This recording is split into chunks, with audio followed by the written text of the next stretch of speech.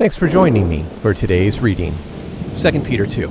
But there were false prophets that also arose among the people, just as there will be false teachers also among you. They will secretly bring in destructive heresies, denying even the master who bought them, and in doing so, bringing on themselves swift destruction. Many will follow their immoral ways, and as a result, the way of truth will be criticized. In greediness, they will exploit you with deceptive words. Their condemnation, which was pronounced long ago, is not sitting by idly. Their ruin is not sleeping.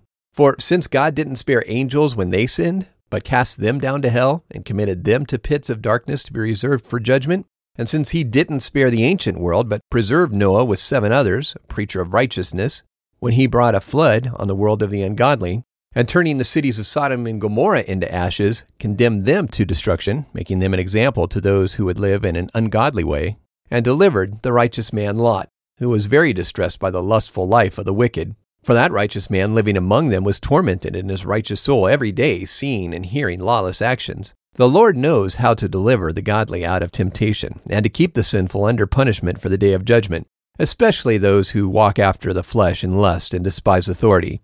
They are proud, self-willed, not afraid to speak evil of heavenly beings, whereas angels, though they are greater in might and power, don't bring a judgment against them before the Lord. But these people will be destroyed in their destroying, as unreasoning creatures, born natural animals to be taken and destroyed, speaking evil in matters about which they are ignorant, suffering the penalty for unrighteousness. They are people who consider it pleasurable to sin in the daytime. They are spots and blemishes, sinning in their dishonesty while they feast with you, having eyes full of adultery, and who can't stop sinning.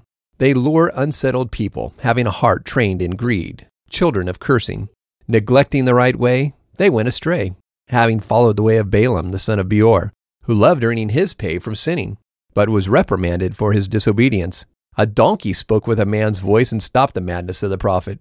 These people are wells without water, clouds driven by a storm. For them, the blackness of darkness has been reserved forever.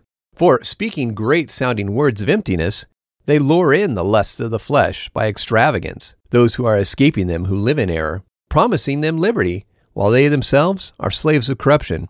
For a man is brought into slavery by whoever overcomes him. For if, after they have escaped the filth of the world, through the knowledge of the Lord and Savior Jesus Christ, they are again tangled in it and overcome by it, their last state of being has become worse for them than the first. For it would be better for them to not have known the way of righteousness, rather than after knowing it, to turn back from the holy commandment given them. But it has happened to them according to the true proverb, the dog turns to its own vomit again, and the pig that is washed returns to wallowing in the mud.